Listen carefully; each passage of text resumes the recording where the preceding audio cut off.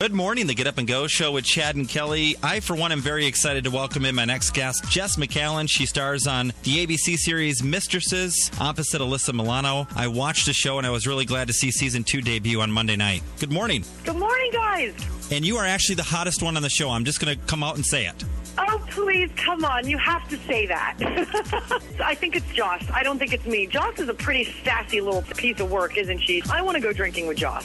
She's pretty cool. Only you could have played that part, though. I think they cast it brilliant. Thank you so much. You know, it took a while. It took some convincing. I auditioned like 9 times for that role.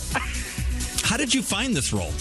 You know what's funny is we were in LA, and it seems like it was ages ago because this is just how TV works. You know, the lag time, and when you're shooting, and half the time we shot and we finished, and it didn't really air for another 6 months. So it's one of those things during pilot season. You know, you go out and it happened a little later at the end game, and everybody kind of wound down, and when things don't land or do land, you think, well, on to the next or whatever.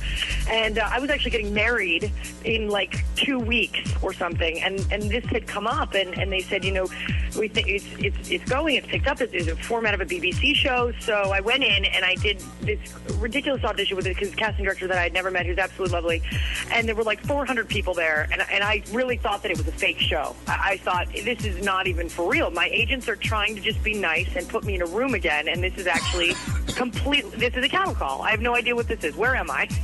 So I ended up with 400 people, and then they called back, and they called back, and they called back, and it ended up when we whittled down and whittled down and whittled down, and then all of a sudden I was in producers, and then I was up at the network, and literally 3 days before my wedding, they called, and they're like, you know, one more time, come on in, you know, full hair and makeup, and I went in and did my crazy thing, and I don't know, threw some chairs, or I don't know, who knows what I did in that room. And then they called me right before I was kind of walking down the aisle and said, you know, you got it. You're playing this sassy, sort of crazy, sexually free spirit. And then I said, I do. It was such a weird timing. Wow. It was so funny. Talk about a great wedding gift, right? No kidding.